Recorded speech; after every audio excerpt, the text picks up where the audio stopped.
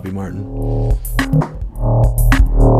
Well, we just put out a podcast with Abby and I, and since we recorded that podcast, a lot of crazy shit has gone down. And it all pretty much revolves around Donald Trump. Which I guess shouldn't really be a surprise, but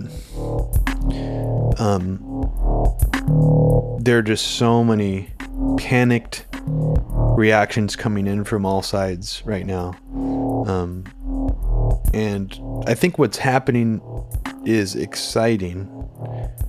And I guess I'm not afraid or like scared about what's happening.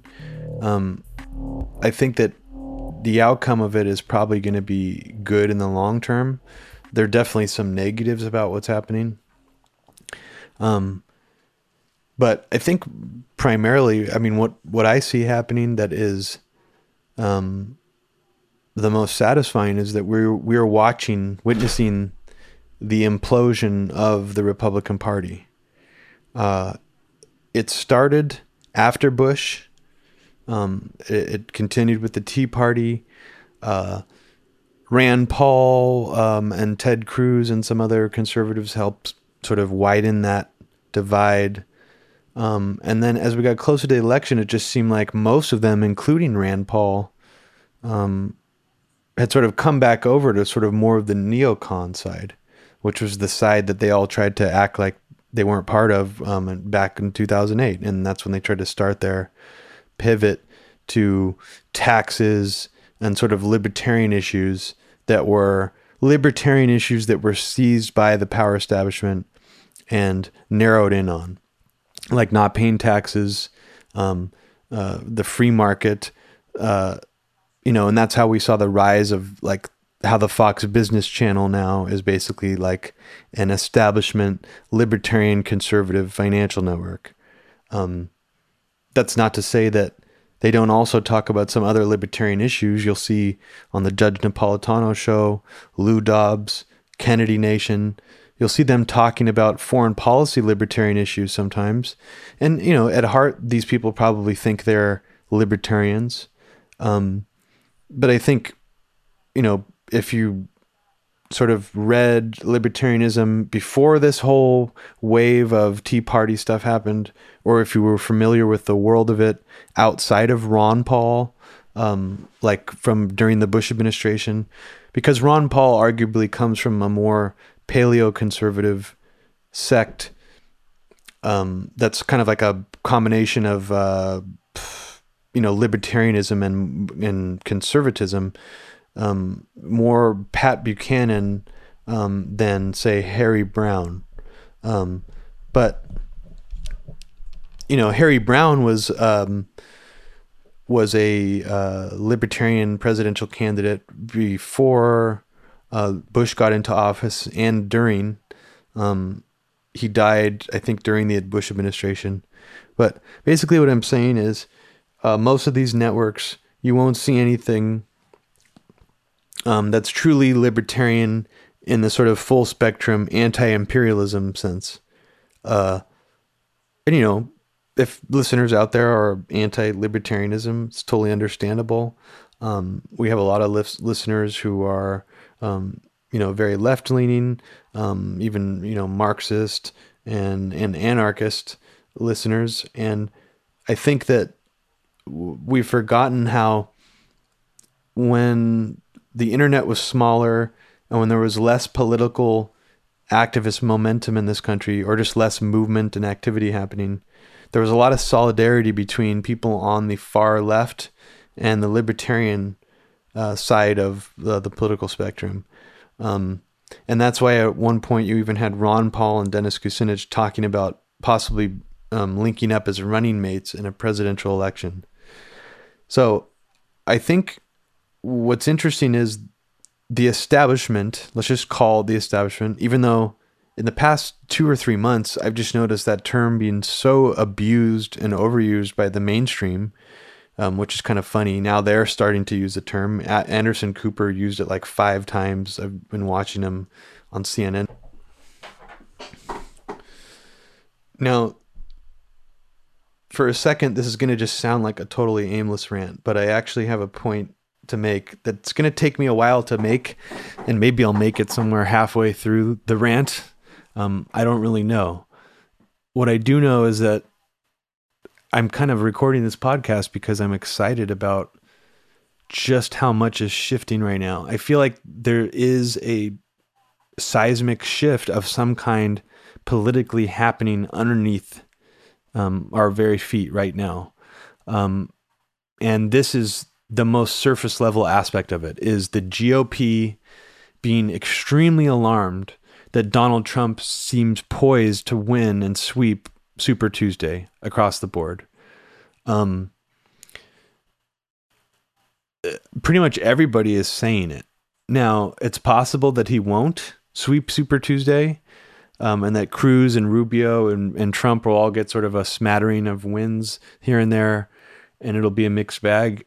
That's not what most of the exit polling is saying. And this is not like Bush Kerry 2004 exit polling either. This is like landslide victories in most states. There's only Florida and Texas, I think they're saying, that might go for Ted Cruz or Rubio.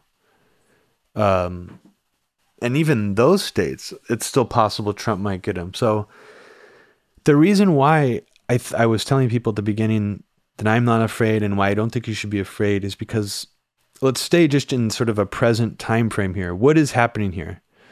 What's happening is the implosion of the Republican Party. We already saw the start of it. We saw them try to correct course and sort of contain that energy. They tried to co-opt sort of that interventionist, smaller government energy. And I think that it completely backfired in them. And that's what we're seeing now, because all of that energy, I think, is sort of subversively, maybe in a subtle way that we're not exactly seeing on a surface level, it is going to Donald Trump. So right-wingers who are sort of more Pat Buchanan, Ron Paul types, they're going to vote for Donald Trump. It's very obvious to a lot of those people, and people like myself who have been paying attention to what the neocons have been doing, is that the neocons during Obama, especially the second half of his presidency, were already trying to look for someone they could groom to be the next Republican presidential candidate of the United States. And the two people they were looking at the most were, I would say, Marco Rubio and Tom Cotton. I think maybe early on they realized that Tom Cotton wasn't necessarily presidential material, and he might have had some skeletons in his closet that would come out quicker than some of Marco Rubio's skeletons. And by skeletons, I mean there's a lot of good information out there that both of them might have had a homosexual, gay past that they were able to cover up. Tom Cotton actually might still be going to gay bars and stuff. And of course, that's completely his business to do that. And I have no problem with that. What I have a problem with is both of them running on this family values, anti-gay marriage, bullshit platform. If they're both actually gay, it's fucking disgusting that they would be such hypocrites, basically running against their own values, that they don't want other people to have the right to get married. But I think that what ended up happening is very quickly they realized that Tom Cotton would be more just like a pawn for them and would do things such as writing that letter, getting all the Republicans to sign it to try to stop the Iran deal that President Obama was trying to make. And he did that. So what's interesting now is I had to just interrupt really quickly because I've been seeing a lot of Bernie Sanders ads. And I'm watching a stream of CNN online. So I'm not sure if it's the exact same stream that's coming off of television, but man, I mean, he must have a decent amount of money in his campaign. I mean, I literally just saw 2 normal length commercials for Bernie Sanders running on the last 2 commercial breaks won each time. And it's a pretty decent looking ad, and it was mostly just him talking. It wasn't even like a attack ad or like collage, really. There's a little bit of B-roll of people hanging out and doing shit. Okay, fast forward about 24 hours. Today is Super Tuesday, 5 p.m. Pacific time. Watching a live CNN feed here. What the fuck's happening? But surprise, surprise.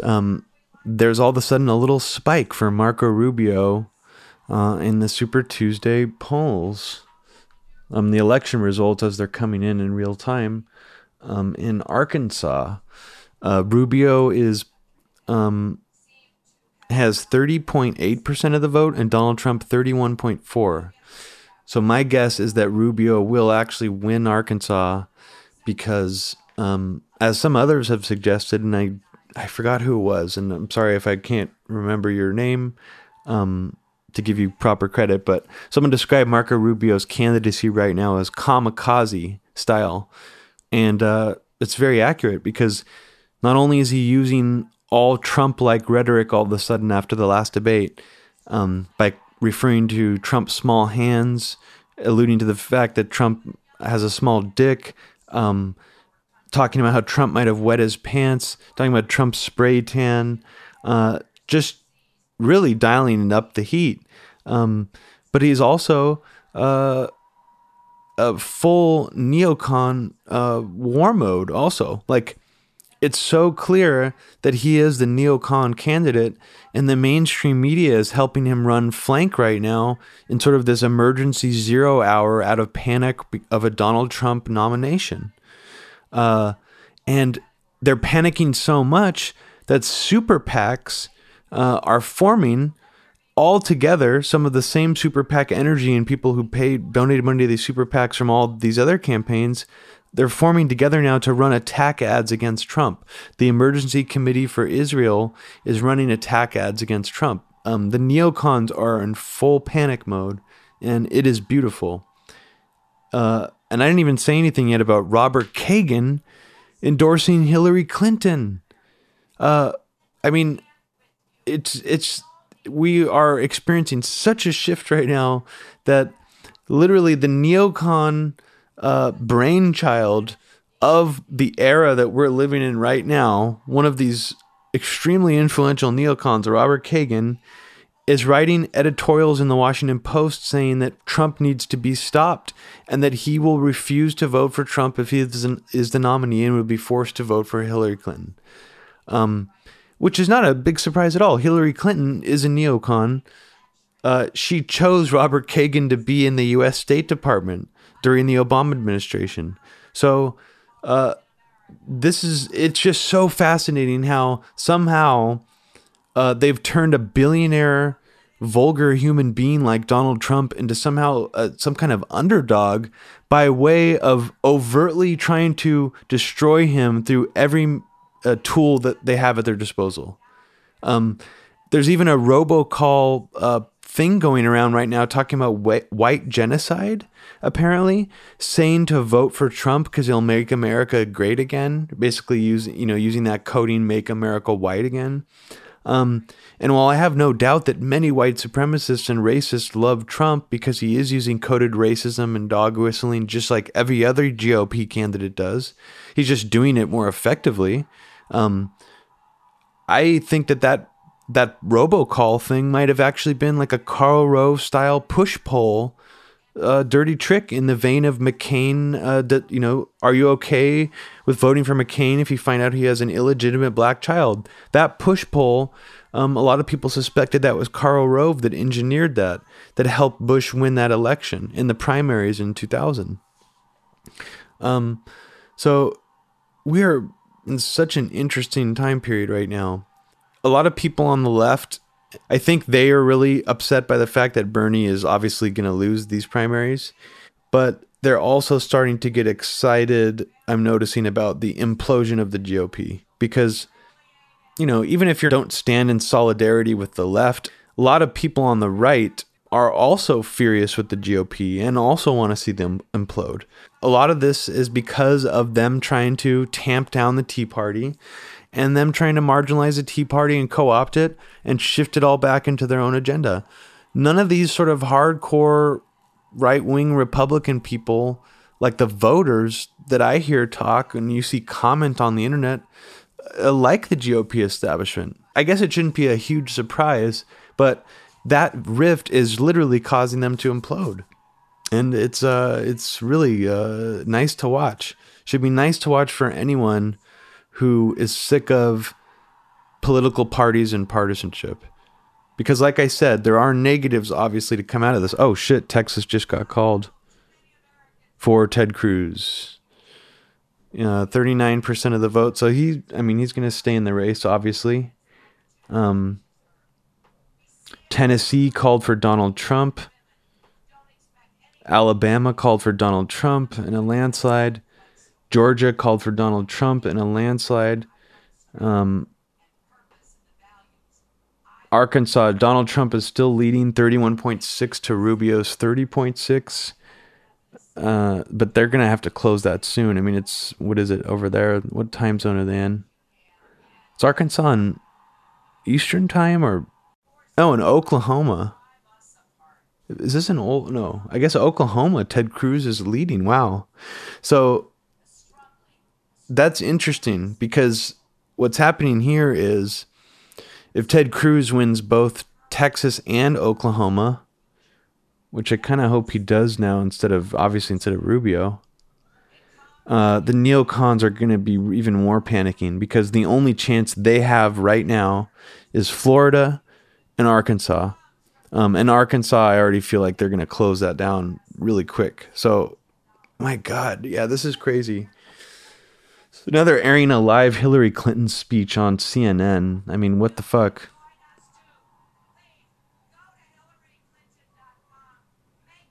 Oh man, her voice is already wrecked. I feel like her voice box is going to be totally decimated by the time she's done with this. I mean, I don't know if you've seen some of those videos of her coughing a lot. Extremely uncomfortable to watch. There's a couple videos where she's just coughing, can't even get a word out for like over a minute straight. And it's like in front of like a huge live audience. And right now I can hear her voice is really fucking strained. God, she's such a phony asshole. I mean, if there's any validity whatsoever to any of the rape, sexual assault allegations against her husband, if you can go there and you believe that she helped cover it up for him, I mean, what kind of person does that make her? I mean, I honestly feel like when you're watching House of Cards, they're basing some of those character traits of, what the fuck is the lead character's name? The Kevin Spacey character and his wife. Some of their character traits, I think, come from the Clintons.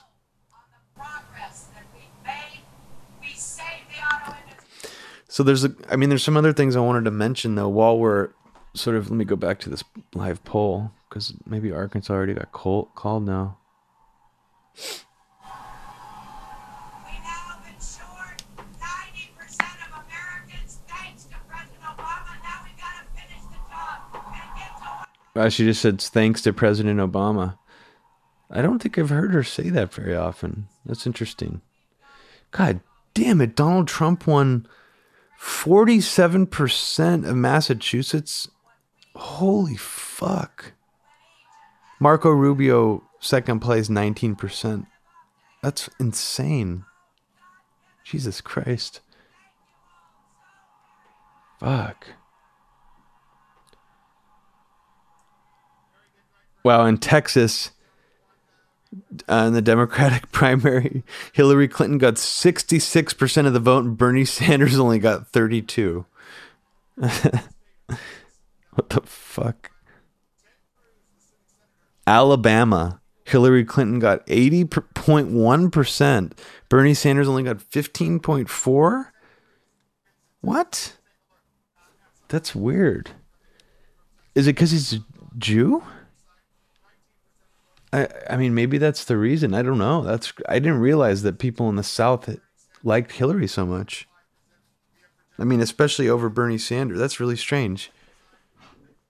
Slightly ahead of Donald Trump and Marco Rubio. 33.8% for Cruz, 30% for Donald Trump, 23.7% for Marco Rubio. Very close. A third of the vote, 37% of the vote is in Oklahoma. In Arkansas, only 12% of the vote is in, but Donald Trump has a slight lead right now. Donald Trump with 32.5%, Marco Rubio 29.5%, Ted Cruz slightly behind, 25.2%. That's in Arkansas right now. Take a look at Vermont right now, the Republican contest there. Donald Trump maintaining his lead, but only a quarter of the vote is in, 33.2%. Marco Rubio, you don't get to pick Scott Walker or Jeb Bush. It's come down to Ted Cruz or Donald Trump.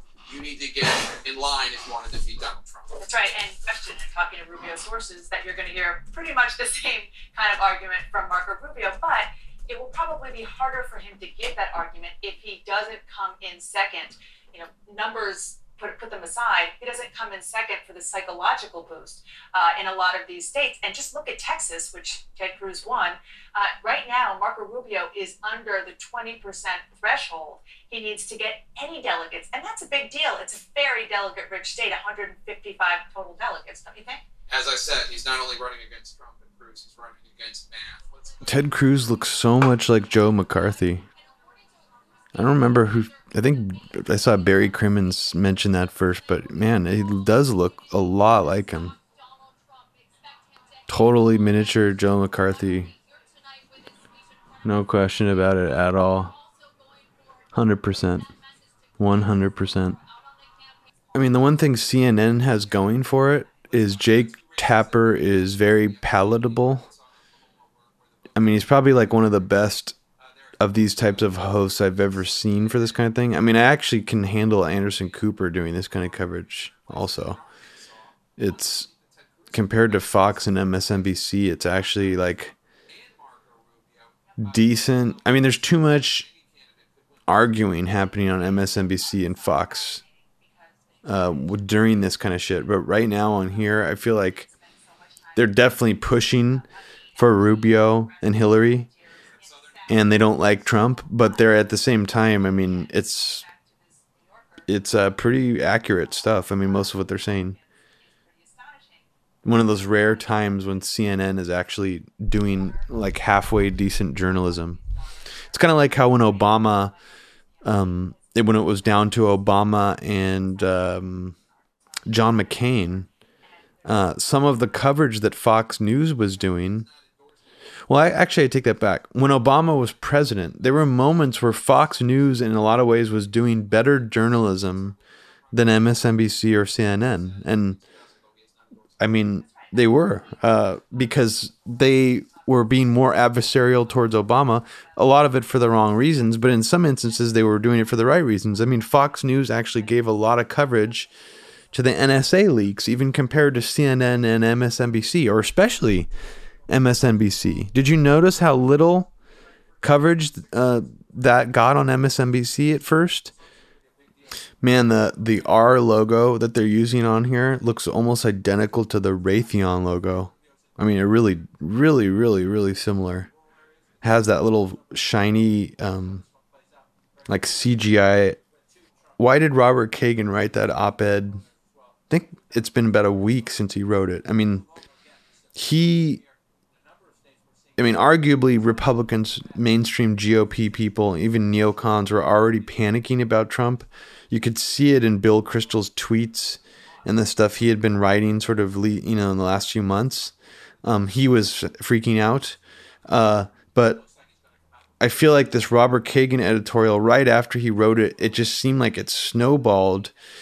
It started with neocons, and I mostly noticed it on Twitter, all essentially panicking over a potential Trump nomination. And I was thinking, well, that's really interesting. And then I guess I had missed this. The Robert Kagan op-ed, he obtusely essentially endorsed Hillary Clinton, and I didn't even pick that up from the op-ed at first. I just thought he was saying that, we can't have Trump as our nominee, and he was just trying to stop that because there was still a little bit of time left. I mean, this was a week before Super Tuesday or thereabouts. But since then, it has completely snowballed out of control to now several of the mainstream GOP establishment members have been trotted out on television in a coordinated campaign to destroy Donald Trump. And to somehow make this guy look like an underdog and look like he's fighting the establishment. I mean, it's such craziness because it's not really true. This guy's a billionaire. He's not anti-establishment. But by the media doing this to him, they're making it feel like he is. And that is such a huge fuck up on their part. They already fucked up, though. The candidates already fucked up by not attacking him on his policy enough earlier. They created this. The GOP fucked up by courting white supremacy for decades and decades. And then all of a sudden only now pulling out the card of white supremacy associations to try to destroy one of their own because they don't want him to get the nomination. It's so desperate. So fucking desperate. Why didn't the GOP do this at another point in time? Are they really concerned about GOP candidates courting literal white supremacists? I mean, not even casual racists who want America to be more white. I'm talking about people who are overtly like white supremacist. GOP voters know that those people vote for them. I mean GOP candidates. It's not a secret. All these numbers are crunched behind the scenes in sort of this, the internal game rooms of these political advisors and stuff. They know all this. It's just not talked about. So that's why I'm saying that it reeks of desperation for them to trot that talking point out now, because it's almost like scorched earth. I mean, it really is, because this has been a weakness, Achilles heel of the GOP the whole fucking time. They have been courting white supremacists and racists the whole time. And now they're bringing that out as a reason to why we shouldn't vote for Donald Trump? Are you kidding me? They're basically taking a torch to their own party at that point. They've just thrown gasoline on the whole thing and lit the whole thing up. That's how worried they are about what's happening. I mean, I don't care how much you hate Donald Trump, how much you're scared of him. I can understand the first one, that you hate him. I don't understand the second one as much, how you'd be more scared of him than all the other war criminals we've had in the presidency, necessarily. But I mean, he's doing something that needs to be done. They're fucking destroying their own party now. That's how afraid of him they are. And no, I'm not fucking endorsing the guy, and I never would. And I know some people listening to this would be like, damn, Robbie sounds way too excited about Donald Trump right now. And I admit it, I am. This is an unprecedented event. And I hope that it goes all the way. I hope that he wins the nomination. And he's clearly going to, unless there's a crazy shift somehow beyond what we're already talking about that's going to make everybody all of a sudden want to vote for Rubio and Cruz. I mean, the problem is the Republican establishment already doesn't trust Cruz. He tried to court the Tea Party too much at the beginning. They tried to co-opt him, and they pretty much did, but he's still too much of a wild card. They know that he could blow in the wind again. Rubio is a complete, absolute 100% neocon shill. In fact, he just released a 7-point plan for defeating ISIS. I'm not going to go over all the details, but if you read this new 7-point plan that he wrote out as one of his campaign platforms, it's virtually identical to the Institute for the Study of War's plan for defeating ISIS in a PDF primer they just put out 3 weeks ago called Defeating ISIS, written by Fred and Kim Kagan, the neocons that A Very Heavy Agenda Part 3 is going to be about. So this guy is absolutely a shill. Ted Cruz is still a horrific, terrible candidate, and he is pretty much a neocon, but he's not completely beholden to them. I mean, there are nuances here. You know, I could paint a broad brush over all of this and just say they're all neocons or whatever, but there's different degrees of it for sure. And I think this speaks to just how much influence they still have in DC. While they are panicking and they are freaking out, you have to understand that what they're doing right now is they're changing the nature of this campaign by firing on all cylinders at once against Donald Trump. And it's going to get even more intense. You thought Marco Rubio talking about Trump's dick was as intense as it was going to get? You were wrong. You were totally wrong. Okay? Okay, I like these roundtable things. I'm just going to kind of comment while I'm watching. Man, I feel like such a news junkie right now. It's rare for me, though, so let me have my fun. Oh, wow. Oh, my God. Okay, this is interesting. Paul Beluga is sort of solidifying this narrative right now, and I'll tell you what this narrative is that I feel like just happened. Is they're essentially saying that, oh, well, Bernie put up a good fight. He had a lot of good rhetoric, and people are accusing Hillary now of stealing Bernie's speeches. But look, I mean, this just shows that Bernie gave it a good try, and now he's coloring the campaign in a more positive way because Hillary is now changing her rhetoric, and now she's going more populist and more left. I believe this is the start of a new talking point designed to make it seem like Hillary is genuinely going to be more left after Bernie Sanders somehow pushed her in that direction. Obviously false.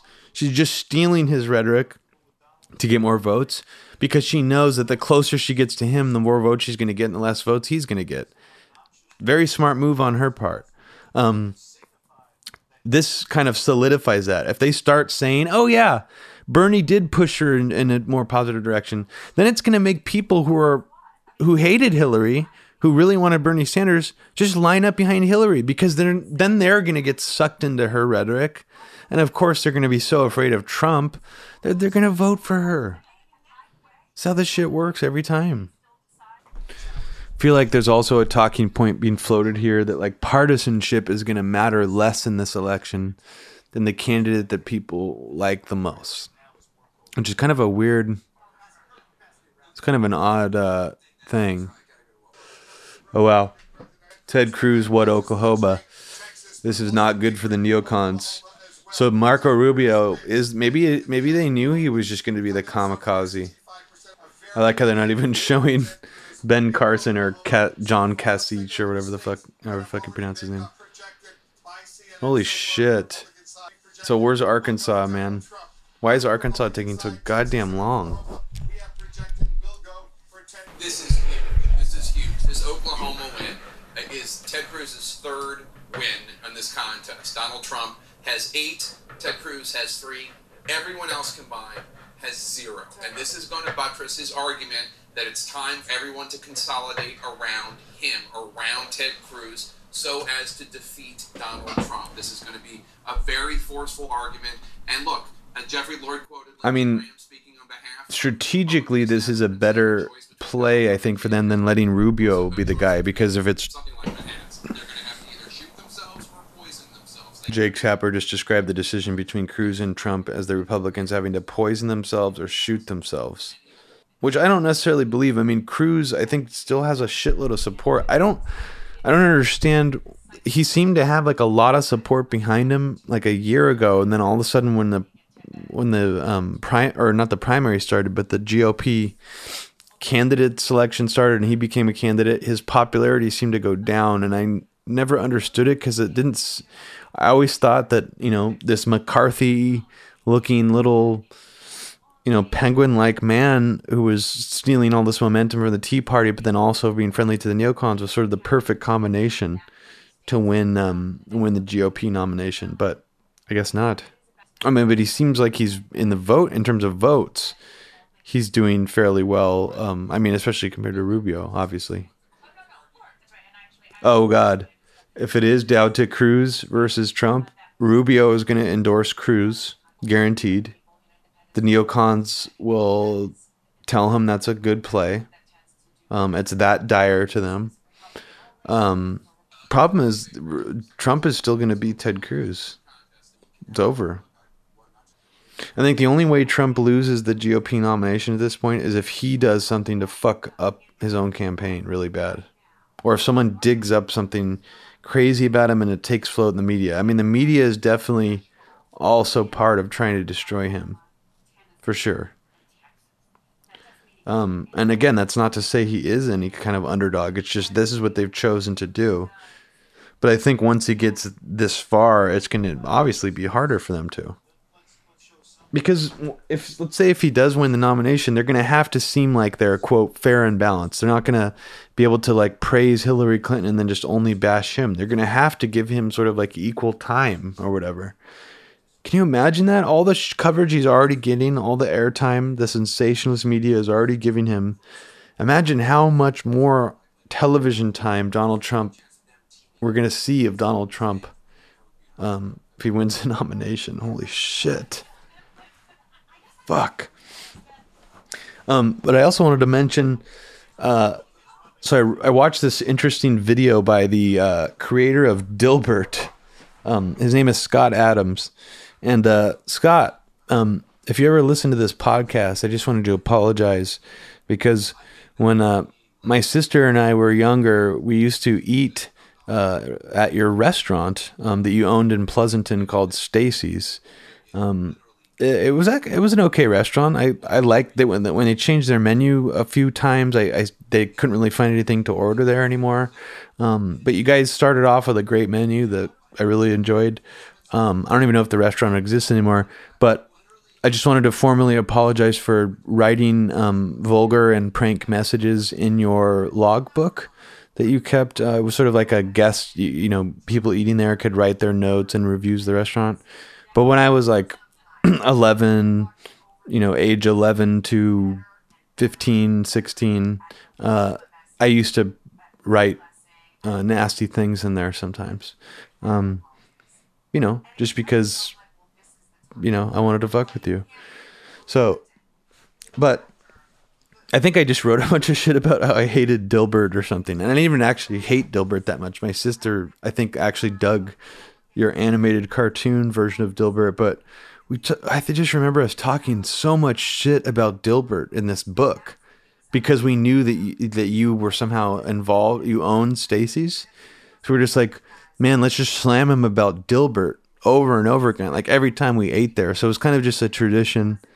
I think maybe we even drew like parody cartoons of Dilbert, sort of like critiquing how we didn't like the art in Dilbert and things like that. But anyway, Scott Adams, for Reason Magazine, did this interview where he talks about how he thinks Trump is using highly trained neuro-linguistic programming skills. Neuro-linguistic programming is just another. It's a different specific kind of hypnosis. It's one that's often used by people in business. In the 80s, it used to be very popular. It was kind of like culty, where it's like how to succeed in business, how to make $1 million, how to become a millionaire. It's just like how to win friends and influence people. Kind of a thing. And Scott Adams goes through all these examples of what Trump is doing to make a really strong case that Trump is actually trained in neuro-linguistic programming and that he has a really good chance of beating everybody because he has a type of training that's not normally used in politics, or if it is, it's used through a kind of filter that makes it less effective. His sort of unfiltered nature makes it so these linguistic skills that he's employing, they hit your reptilian brain. What I see in Trump is a set of skills that are so deep and so exquisite, it would be hard for me to imagine anybody beating him. And so I've predicted he'll go all the way and win the presidency.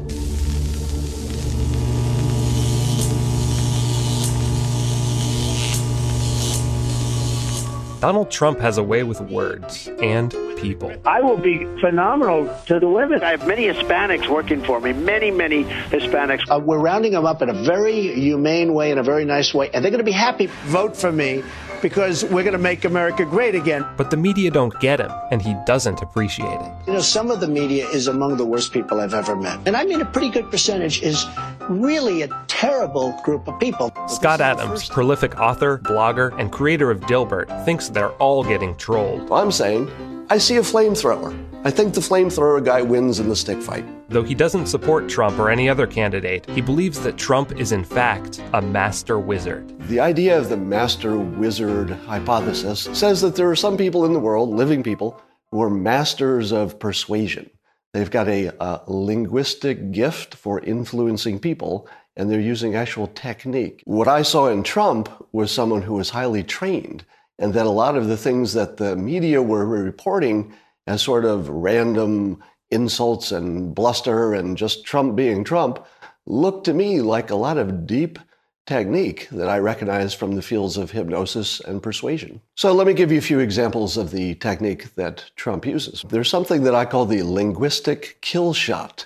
And what that is a engineered set of words that essentially changes an argument or ends it so decisively, I call it a kill shot. So one of the ones that Donald Trump used was when he referred to Jeb Bush being a low-energy guy. Very, very low energy. So low energy that every time you watch him, you fall asleep. Donald, you cannot take more energy tonight. I like that. Or when he referred to Carly Fiorina as a robot. Like a robot. Ba, ba, ba, like a robot. Or Carson as nice. Ben is a nice man. He's actually a really nice guy. All of these have the same quality. They're words you haven't heard in the political realm before, so they're sort of virginal words that he can use the way he wants. They don't have a lot of baggage with them, but they also perfectly fit what you are already thinking about these people. They weren't random insults. And once you hear it, you can never get it out of your mind. That's how powerful it is. You notice that he insults people that come at him. I'm telling you, anybody that would view it that way has to be a little bit of a deviant.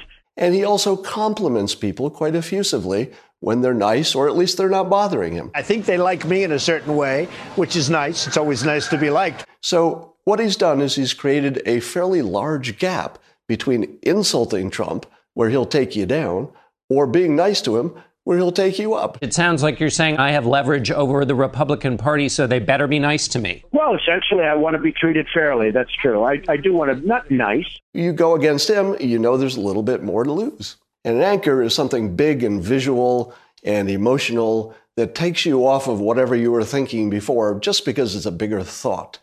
So, for example, when Trump was in his first debate... You've called women you don't like fat pigs, dogs, slobs, and disgusting animals. That was a terrible thing for him to answer with a direct answer. But he didn't do that. Your Twitter account... Only Rosie O'Donnell. Immediately you go to this big visual, everybody knows her.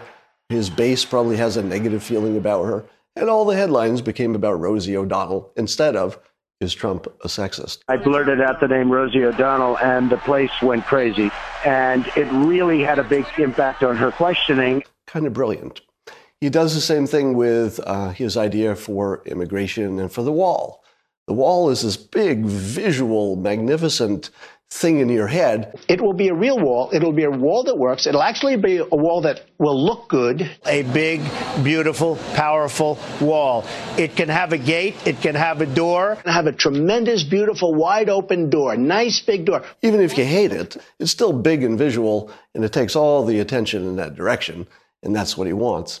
One of the things that Trump does really well is he uses a type of linguistic judo. For example, there was one interviewer who said, you're kind of a whiner. Rich Lowry says that you are the most fabulous whiner in the world. And instead of saying, no, I'm not a whiner, Trump embraced it like judo. He took the force of the label and said, I am a whiner, and I'm a whiner, and I keep whining and whining until I win. And I'm going to win for the country, and I'm going to make our country great again. So he changed whiner into the biggest voice for change. And he did it with just a few words. It's amazing.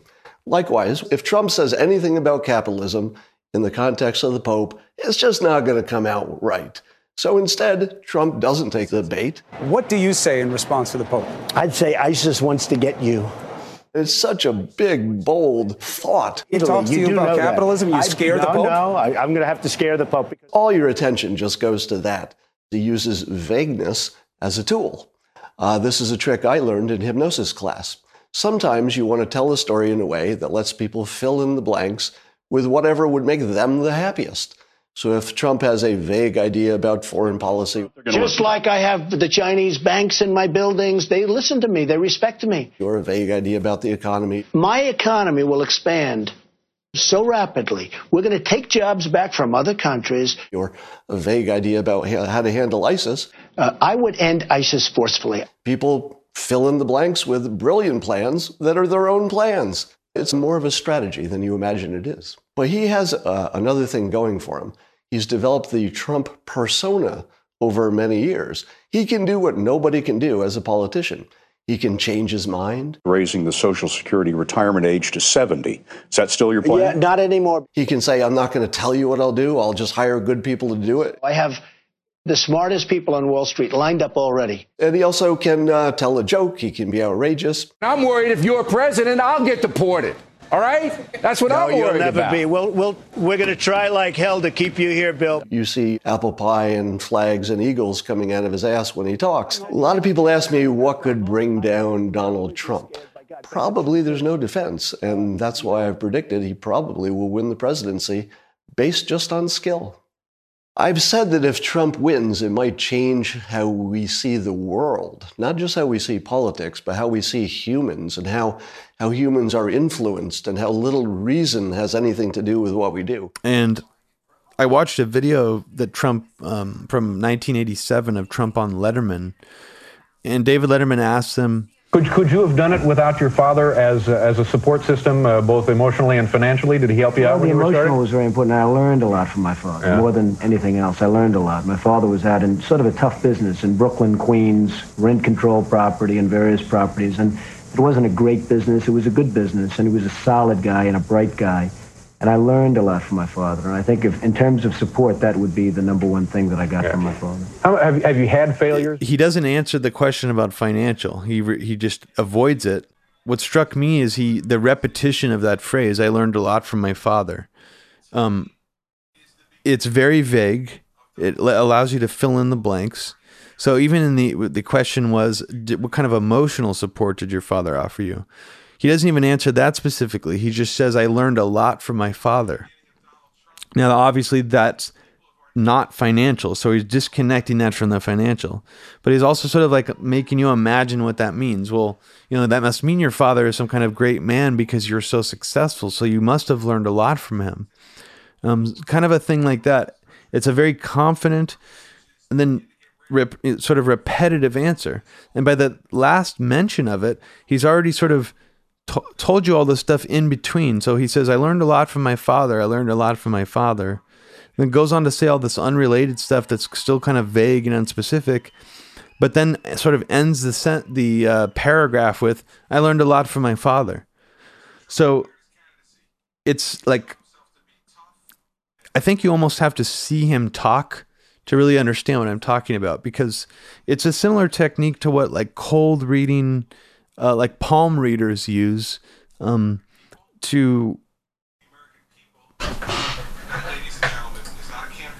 I know how hard he worked, actually, and so I congratulate Ted Cruz on that win. That was an excellent win. Make it great again, folks. We're going to make it great again. And, I watched Hillary's speech, and she's talking about wages are poor. I know how hard he worked on it. I actually know how hard he worked on it. Like, throwing shade, saying it twice in a row, it's such a weird, like putting him in his place. Like it's a totally backhanded congratulations. Jesus Christ. Great to be in Florida. It's so great to be at Mar-a-Lago with friends and the press and the media and everybody.